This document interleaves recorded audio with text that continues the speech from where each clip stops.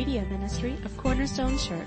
You can listen to this and other messages on our website at www.corner-stone.org or by subscribing to our podcast. Well, open your Bibles this morning. Mark chapter 14, we'll start there, but we're going to be going mostly through 15, or at least the first 15 verses there as we kind of start into those last hours of the life of Christ. We continue as we go through Mark's gospel. We begin to see the complete injustice of these supposed trials that he faces. And injustice is not something that we really have a stomach for. We really don't like injustice. But the first thing that we begin to recognize is that we all have a different form of what is just and unjust. We all have a view of what we think is fair or not fair. And we usually use those words. This is fair, this is right, this is not right, this is unfair.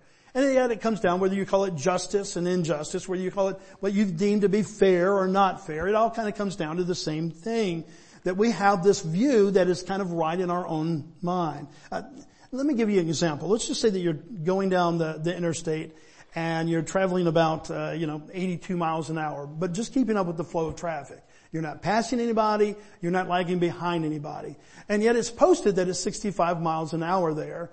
And so all of a sudden you're just going with the flow of traffic. You're just right there and have been for miles. And all of a sudden you see the blue lights light up behind you and he pulls you over. And the officer says, I'm going to give you a ticket. You were going 83, 84. It's posted at 65.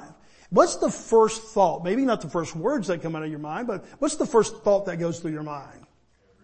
Everybody else was doing it. I wasn't going faster. I wasn't going slower. Everybody else. Why am I the lucky one that gets to contribute to, the government this morning? Why do I get the ticket? Why didn't everybody else get that? And that first response is really how it shows us and proves to us that we all have the sense of what is just and fair and unjust and not fair in our own hearts and lives. This desire for justice, I don't think, is not a pure part of us that came from ourselves, but I really do think that that's part of what it means to be made in the image of God. To be made in the image of God has so many factors, has so many applications to our regular life, but one of those is that we have a sense of what is just. Now, we've totally blown that, and we kind of go to our own version of justice, but even that notion that something could be right and something could be wrong, something is just, that makes something else unjust. This comes from the holiness of God, and some of that has just been part of, in our humanity being made in the image of God. The problem is that it has now been tainted because of sin, the fall that we call.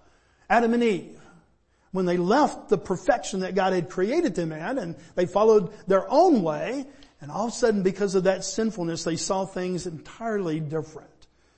Instead of that perfection, now they're imperfect. Instead of sinless, now they're full of sin. Instead of life, now they have death. As I've said many, many times, almost every sermon is always going to come back to Genesis 2 and 3. That's the beginning place of the story that God writes for each of us that is applicable to us today. Well, this blurry line that we now have because of this fallen world of just and unjust, we begin to see how that really plays itself out in the life of Christ and the ministry of Christ. We get this idea of what should have happened, maybe even could have happened, and we find out that it didn't. The gospel accounts from 2,000 years ago of the trials of Jesus, we see that in the gospels. Mark is one of the more brief. Again, Mark is anxious to get to an empty tomb. He wants to tell the last part of the story. He's like, have you ever seen a kid that forgets the punchline or forgets the middle of the joke because they want to get to the punchline? And they just can't wait. And then you're sitting there going, okay, I think that's funny. And if they would have told you the whole story, it would have been really funny, but they can't wait to get to the punchline. Why? Because they so enjoyed the punchline. And so they just kind of spurt it out. Well, that's what Mark is doing. Under the inspiration of the Holy Spirit. I'm not saying that he's doing this on his own. He's inspired to write this really fast account because he wants to show us this empty tomb. He wants to show us the victory that comes at the end of the story. But in the meanwhile, he begins to tell us about these different trials that Christ faced. To catch up on Mark chapter 14, Jesus has now been arrested. After he's prayed with his disciples, or I say prayed in the in the balance of what should have been with the disciples, and yet they fall asleep time after time, even after warnings. And Jesus continues to pray for them. He continues to pray for you and I. And he prays for us there in the garden. Now he's arrested and he's taken off. And he begins to face 6 trials. 3 of those trials, the first 3 were religious leaders. The first one is before Annas, the former high priest. Then he goes to Caiaphas, the current high priest. And then before the Sanhedrin, which is kind of the supreme court of the Jewish people. So he goes through those 3 things. And they're all pretty conclusive of what they want. They want to get rid of Jesus, and so they condemn him as guilty. The other 3 happen after that, and those are the political leaders. They have to go before Pilate. Pilate wants to kind of not take responsibility, so he sends Jesus off to Herod, and then he comes back to Pilate because Herod says, I don't want to get my hands in this. And so what you see is 6 trials, and every one of them have a form of, if you want to say, something wrong that is happening there. Go to Mark chapter 14, verse 55. That's where we're going to begin this morning. Mark 14, verse 55. And this is going to be one of the first 3. This is the Sanhedrin. Now the chief priests and the whole council were seeking testimony against Jesus to put him to death. But what's the last part of that verse? But they found none. Okay? And so they have an objective in mind. They've already concluded. Now, do you get to sit on is Andy in here? He may be teaching in the back this morning. He's our lawyer, and I can promise you, if he knows somebody's on the jury and they've already formed an opinion of guilt or innocence before the trial is even, what happens to that juror? Yeah, you don't get to be included in the trial, okay? Because you have to kind of be, not this objective. They already have an objective. They want Jesus dead. And so they gather up people that will give testimony to that, but it says they could not find any. But look at verse 56. This is very telling. For many bore false witnesses against him, but their testimony did not agree. So they find a couple people. And this person says that, and this person says this, and another person says that, and 3 different stories, and there's no alignment to these stories.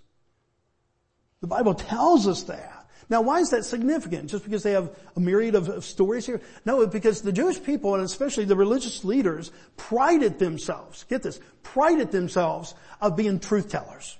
They prided themselves that they had a fair and equitable system. If you go all the way back to Deuteronomy, part of the law that they had, that God gave them, is that they wouldn't just convict somebody from 1 witness, but they wanted 2 or 3. Deuteronomy 19:15 is an example that we could go back and find other places, but look what the Bible says in the Old Testament, prescribed by God, and it says, a single witness shall not suffice against a person for any crime or for any wrong in connection with any offense that he has committed. Does that sound pretty straightforward? If you're going to convict somebody, we want at least 2. Look at the rest of it. Only on the evidence of 2 witnesses or of 3 witnesses shall a charge be established. The Jewish religious leaders took a lot of pride in that. Okay, we want 2 witnesses. We want 3 witnesses. And we're not just going to convict somebody, especially a serious crime that would lead to death. We would never do that just on 1 witness. So they call several witnesses, and what are they doing? They're invading their own laws, or God's law for them. They get several witnesses, but the stories don't line up. Can you imagine if it was your son or your daughter that was on trial for something? And the prosecuting attorney brought in 3 different witnesses, and the 3 witnesses said 3 entirely different things. Now again, it's not you. We're getting even more personal than just you.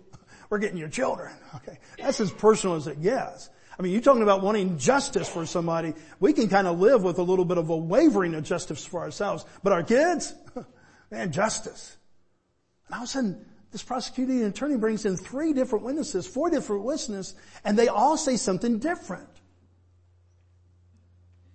I mean, if they come back with a guilty verdict, what are you as a parent going to do? You're going to stand up in that court. You're going to be out of order going, look, their stories don't even line up. How can you convict my son, my daughter? See, we all have this sense of justice because we're made in the image of God. And it came originally pure, but then it's been tainted with our own perspective because of the fall that we had in the garden. And yet there's some moments of purity where we just want justice to be done. Mark chapter 14, verse 57 and 59. And some stood up and bore false witness against him, saying, we heard him say, I will destroy this temple that is made with hands, and in 3 days I will build another, not made with hands. Verse 59. Yet even about this, what? Their testimony did not agree. They're getting different stories. Do you see what's happening here? In a logical courtroom, in a courtroom that really did say we want multiple witnesses and we want confirmation of their stories, this would have been thrown out. But it wasn't. Why? Because they have an agenda. Now you and I would never see things like that in our own lives, would we? There's never a time in our life that we get so persuasive of an end result that we're willing to twist no matter what. Whatever it takes to kind of get to that end result. We all have that within us. We're willing to even be kind of unjust, if you want to call it that, in order to get to the desired end. In a way, guys, we do it all the time. Now, that's not my job this morning for me to just put my thumb on us and us really feel terrible about ourselves. And yet, one of the things that we said last week, one of the greatest treasures that God has given us by His Spirit is that we see our own sinfulness. Because He has an answer to that sinfulness. If He just showed us our sinfulness and there was no godly answer, if there was no way out of that, then that would be the saddest of all stories. And yet we have the good news because we have found out some bad news about ourselves. And so this morning we begin to see that even in the life of Christ, we see what looks like bad news and yet God's going to turn it into good news. He's going to use even this. Now, one of the things that the religious leaders couldn't do, even though they had their design of how they wanted all this to end, they couldn't take somebody's life. They needed the Roman government to do that, and that's why they send Jesus off to the Roman authorities, the government, in order to kind of get the conviction that could lead to a crucifixion. They could convict Christ, but they could not condemn Christ to crucifixion. The Roman authorities had that power and that ability. And so Mark chapter 15 ends with the conclusion, or begins with the conclusion of the Sanhedrin trial, and now opens up with this person who's become pretty much famous, Pilate, who would not have been known by you and I today had it not been for this biblical story, because Pilate really didn't do anything of significance. When I was in Israel, there's this one little rock and it mentions Pilate's name, but even that is just kind of a mention of his name. It really is no significance. The guy didn't do anything of significance apart from this story. But look what it says in Mark chapter 15, verse 1. And as soon as it was morning, the chief priests held a consultation with the elders and scribes and the whole council. And they bound Jesus and led him away to be delivered and delivered him over to Pilate. We've concluded our business. This is what we found. Guilty as charged. And now to carry out this crucifixion, this death, we need the arm and the power and the authority of the Roman government. And so they do that. The hated enemies that we've seen time and time again of the religious leaders, the Roman authorities, they hate each other. And yet they become bedfellows. They become part of this similar plot there. Why? Because it was a necessary means to the end. In fact, we're told that Pilate and Herod did not like each other whatsoever. Herod he's a Jewish guy and he has this authority because it's been given to him and he has this Jewish influence. But Pilate doesn't like him. He's from Rome. He doesn't like the Jewish people. And so the Bible tells us that they didn't like one another. But look what Luke tells us. Luke gives us a little bit more information. Luke 23:12. And Herod and Pilate became friends with each other that very day. For before this, they had been at enmity with each other. It's amazing what happens when you have a desired end.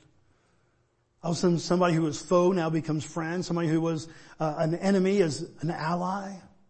For what purpose? Why? Because all of a sudden they found out, this person's really nice. No, because they have a desired end. This is our problem, guys. This is the challenge that you and I face.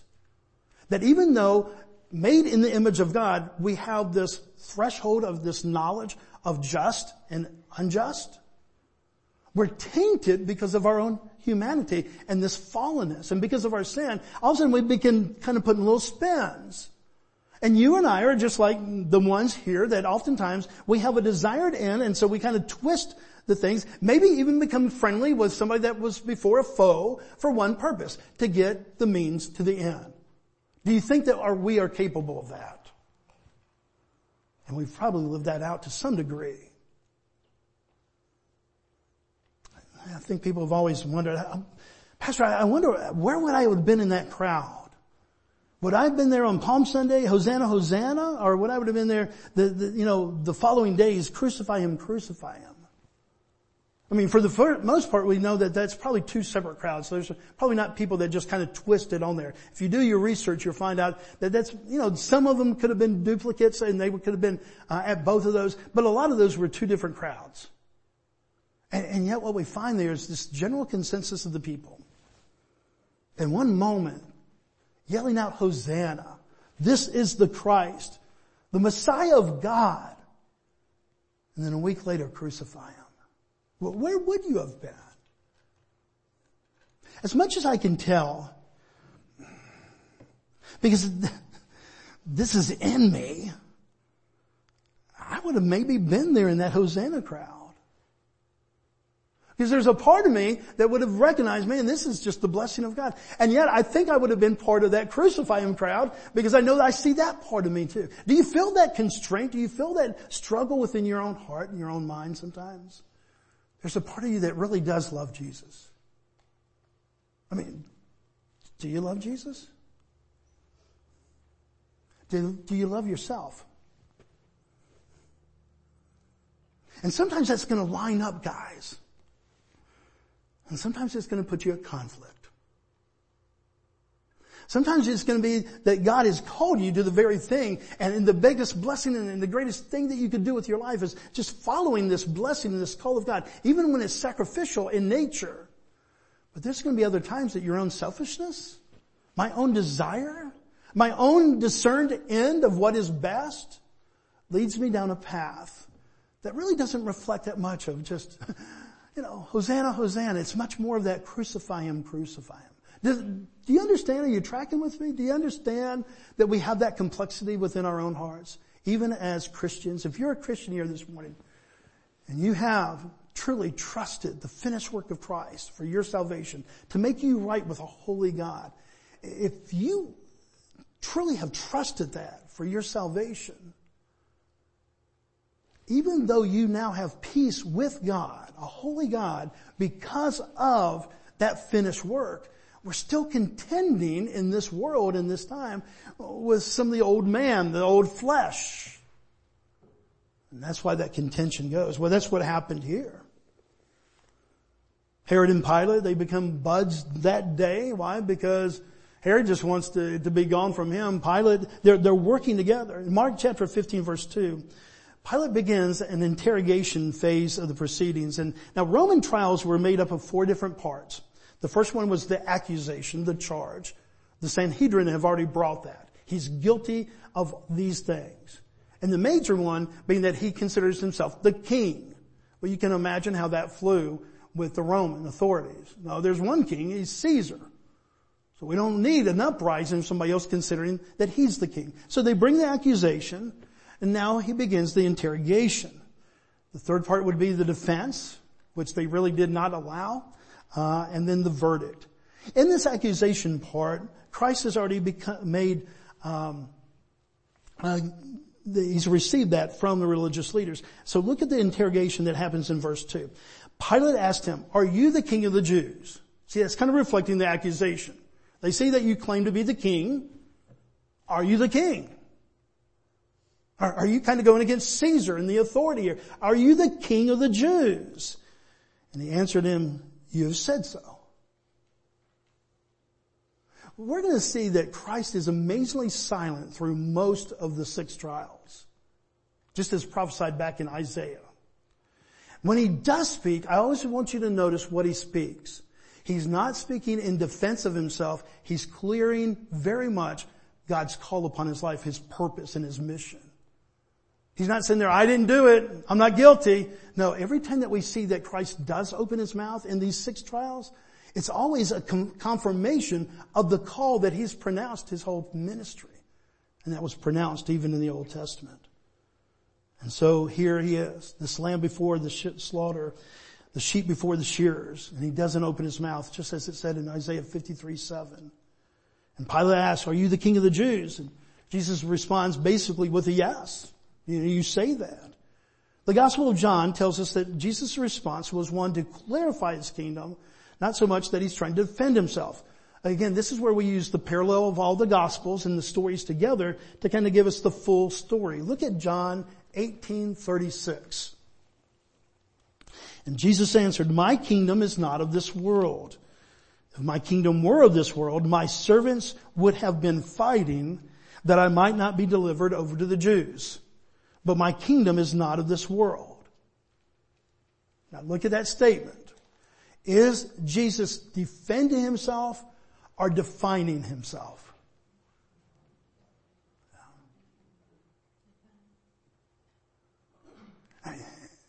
Think about the arguments that we have. Any husbands and wives ever have discussions? I mean, we don't have fights. We don't have arguments, but we have some intense discussions every once in a while.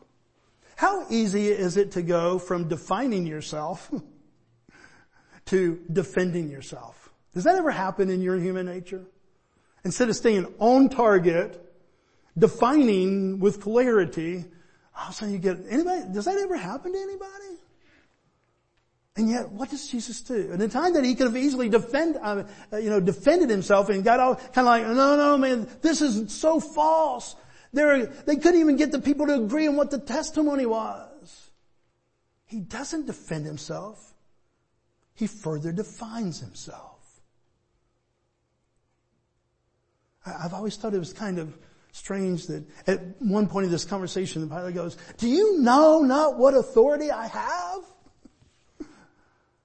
I mean, there's so much me in me that if I was Jesus, just a lightning bolt, just really, really kind of close. Not deathly, but maybe a little debilitating for just a second, just to say, and you were saying, Pilate?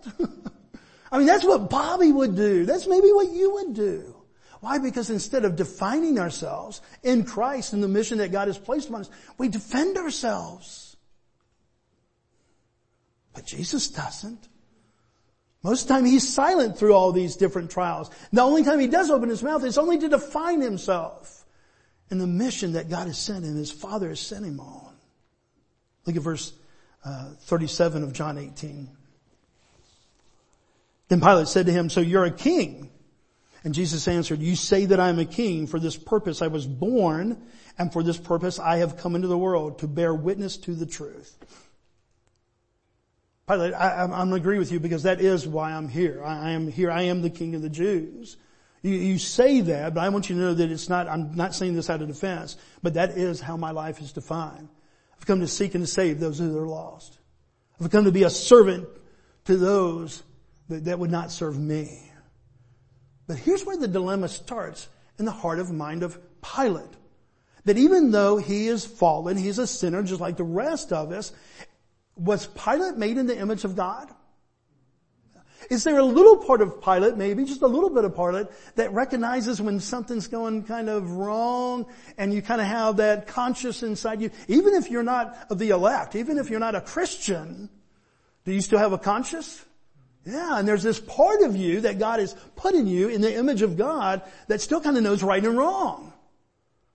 And Pilate has a little bit of that. And so he begins to have this dilemma.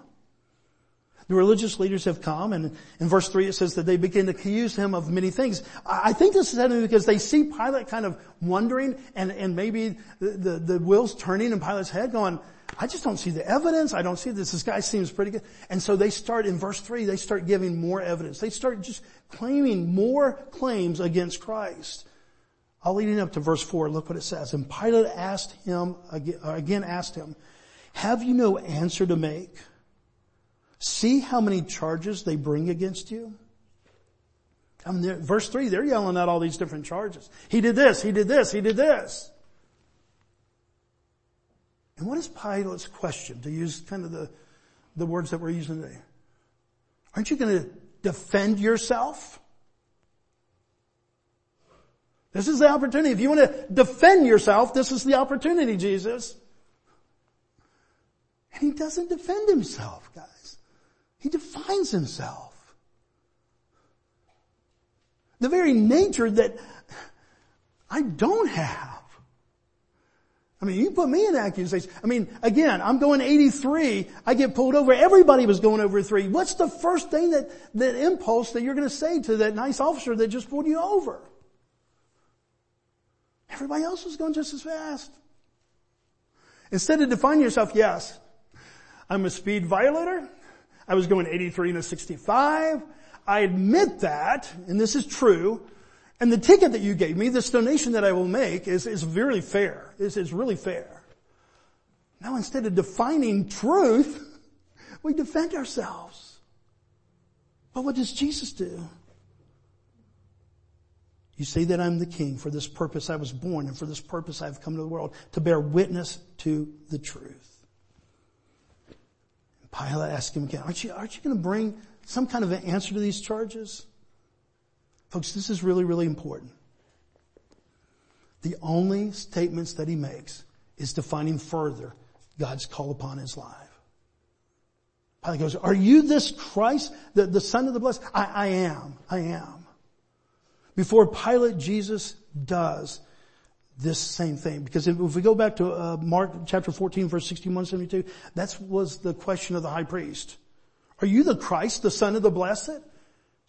And look in there, verse 61, 62, back in chapter 14. What does Jesus say? I am. Yeah, you just defined me. That's who I am. And I always love that he used that phrase that really is kind of the identity of God in the Old Testament, I am. And so here we go.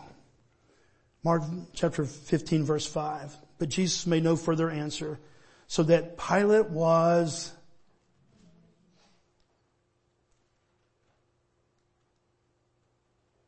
Can you imagine? Would you have been amazed if you were in that crowd? That when the natural instinct is to defend ourselves, especially when it's unjust, that Christ would be defining himself and then silent. Enough where Pilate said, I'm amazed. This is unusual. This is not the way that usually things go. I've asked him time and again, will you defend yourself? Give me something against these charges. Because somewhere in this made in the image Pilate knows a right from wrong. He knows a little bit about just and unjust. He knows what is pure and truthful and what is false and wicked.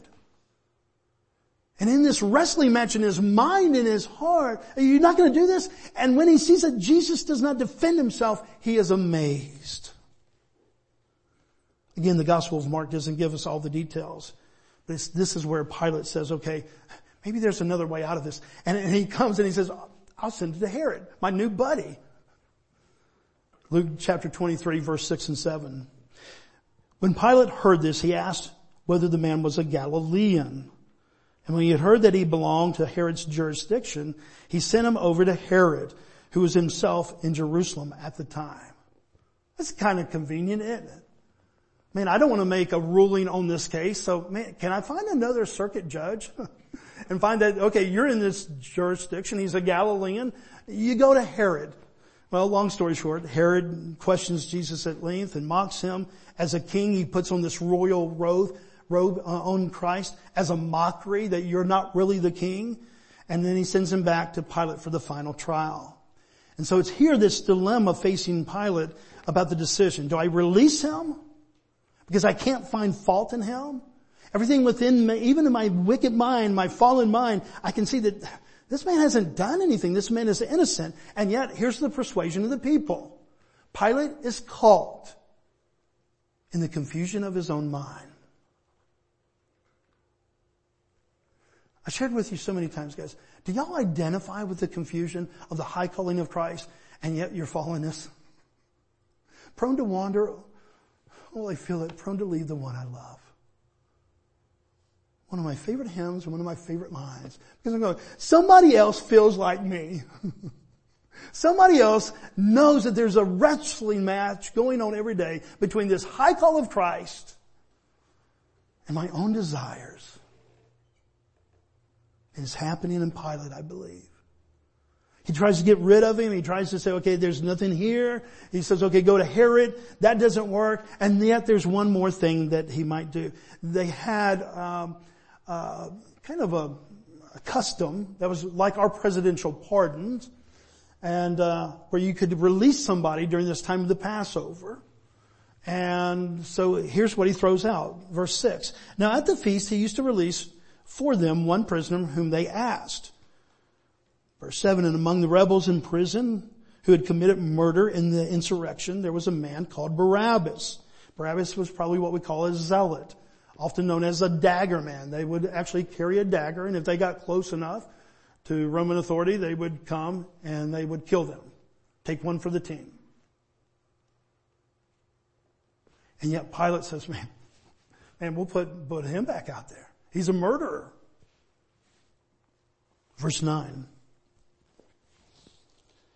And he answered them saying, this third question, and he answered them saying, do you want me to release for you the King of the Jews?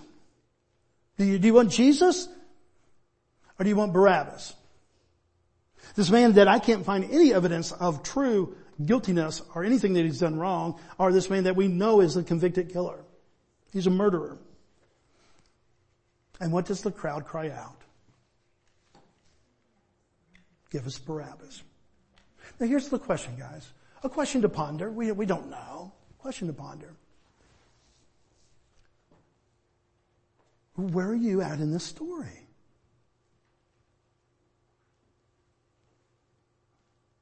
A weeping consulter of Christ. Oh, this is so unfair. This is so unjust. He's the only one of God. Or is there this part of us that really would have been Barabbas? Give us Barabbas.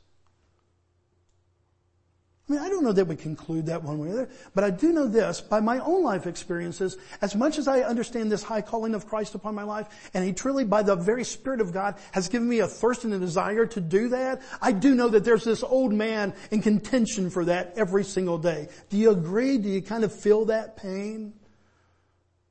How wonderful the high calling of Christ. And yet this contention. Jesus or Barabbas? God or me? Who I'm going to serve this day? Once again, Pilate was going to be amazed. The crowd cried out, Barabbas. Verse 11, and the chief priests stirred up the crowd to have him release for them Barabbas instead. Folks, don't lose sight what happens here. In many ways, this is like the insult of insults to the holiness of Christ. And yet the reality of this picture, please understand this, is that here the guilty is being pardoned and the innocent is being killed. Do not miss this.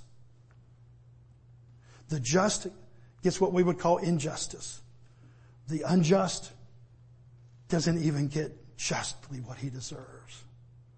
Do not miss this.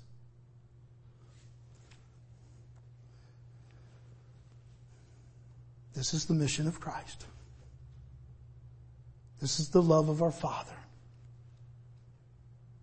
That me and my sin would not get what I deserve, but that He's placed it on His Holy One, the perfection of Christ,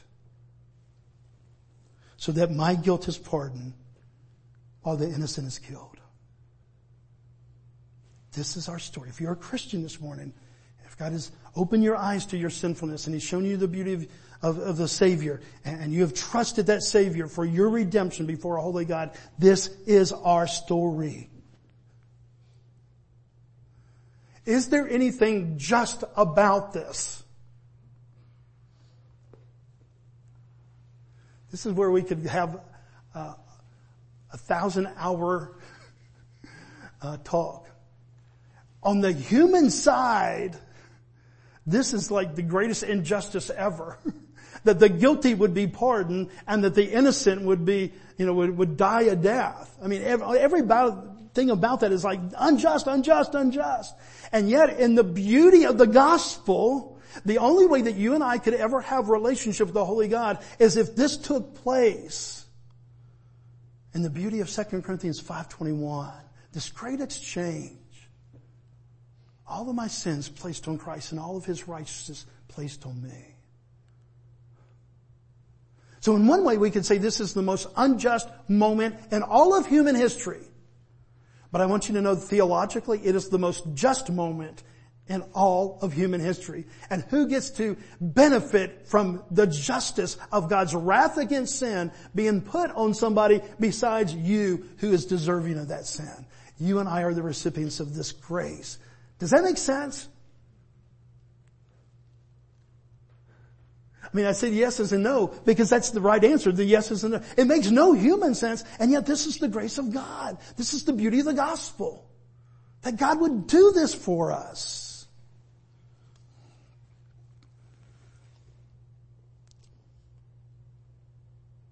Verse 15, so Pilate, wishing to satisfy the crowd. Wow, that begins to sound like me. Release for them Barabbas, and having scourged Jesus, he delivered him to be crucified.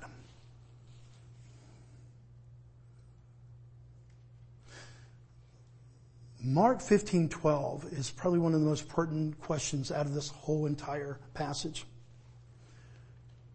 Look what Pilate asked himself. Go back to verse 12. And Pilate said to them, then what shall I do with this man that you call the King of the Jews?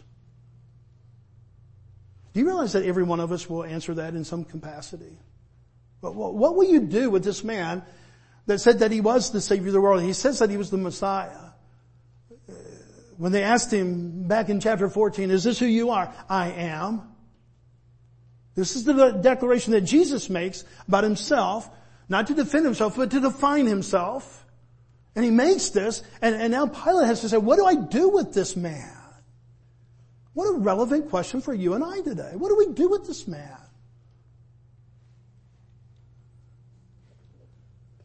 By the grace of God, God opened up my eyes to show me that this was the Savior. And to come in confession to Him. Thank you for saving me. Thank you for that you would take my sins upon you. Thank you for that you would show me grace. That justice could be done. So that God is holy. He's not looking the other way when it comes to sin. No, He has full wrath on sin. That wrath just happens to be placed on Jesus Christ. The question that Pilate asks is the question that you and I perhaps have asked in our life. And if not, then what a great morning to ask that question. What do I do with this man? What do I do with this man?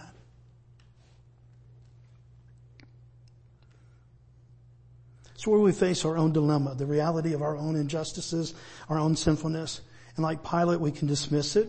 We can try to avoid it and pass it on. Or we can acknowledge the truth. And we can finish the story and find out that this very one who was willing to die for us did go to the grave and had the full punishment of God, the whole wrath of God placed upon him. And on the third day rose again in victory over sin, death, and the grave. That's the rest of the story. And that's the very opportunity that God gives you this day. As He would open your eyes to our own sinfulness. As we would begin to see that the unjust that deserves death is given a pardon. And the just one is willing to die as a sacrificial lamb. When God gives you understanding of that and you're part of that story, not this story. You weren't there 2,000 years ago. We can play all we want to and say, I wonder where I would have been. But we're here today. And yet, isn't the question the same? What are you going to do with this man? What are you going to do with this gift? Do you want to go down and say, well, but everybody else was going 85 too. Everybody else was sinning. In fact, I was like the last of all those 85-mile-an-hour people. I was actually going slower than the rest of them. Yeah, that's why I caught you. That's why I picked you. You were in the end of the line. What a gracious gift. What a wonderful Father. What a majestic Messiah. Even though Pilate, this man, we said, man, he blew it. He did everything wrong. And yet in that amazement, he knew enough, being made in the image of God, that he was amazed at this Christ. And I pray this morning that you are amazed at this beautiful Christ. And I pray that this morning that you would understand, if you've already trusted Christ's work, that you just go, okay, thank you, God. Thank you that I was unjust. And yet you justly have placed all of my sin on Christ. So that when I get to heaven, you don't have to turn the other way and say, okay, I kind of forgot those things or ignored those things. No, that you have already dealt with them and you've placed them on your Son. And the price has been paid. That's the joy of the gospel. That's why the good news is really good news. But it's not good news unless we understand the bad news and the challenge that's there within every one of us.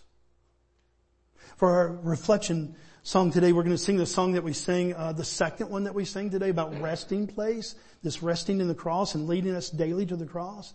And we're going to sing that because that's the action that we take this day. That's what we can do. Okay, God, you're leading me back to the cross. This event happened 2,000 years ago, but today, October 24th of 2021, you lead me back to the cross because this is the answer. You lead me back to an empty tomb because this is our victory. Let's pray together. Father, we love you. We thank you. And Father, I thank you for this story. And Father, we always ponder, what would we have done? We would have been the best, this persuasion or that persuasion. And Father, we can play those gymnastic mental games all we want. The reality is, today, October 24th, 2021, what are we going to do with this man? And Father, if you have opened our eyes to our own sinfulness and our need, and yet you've shown us the sufficiency of your Son and his saving work. Father, I pray that this day that we would just realize that this is the very power within us. That those that were unjust could be made just before a holy God. And that we would be amazed in all of you today. And yet, Father, as we wrestle with our own sinfulness, even now, contending with the old man, that Father, that we would run daily to the cross. That we would not come to some religious kind of morality, even though we are called to be moral people. We wouldn't look to find an inner strength of us just becoming a better version of our old self. No, Father, take us to the cross where the price was paid. The empty tomb that sealed the victory. And let's live our lives there, Father. We love you and we thank you. So we pray all these things in the hope of Christ, in the reality of Christ, and in the finished work of Christ. Amen.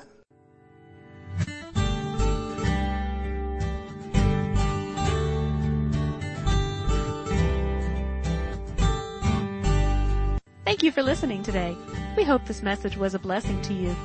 To learn more about our church or our media ministry, you can visit us online at www.corner-stone.org or find us on Facebook.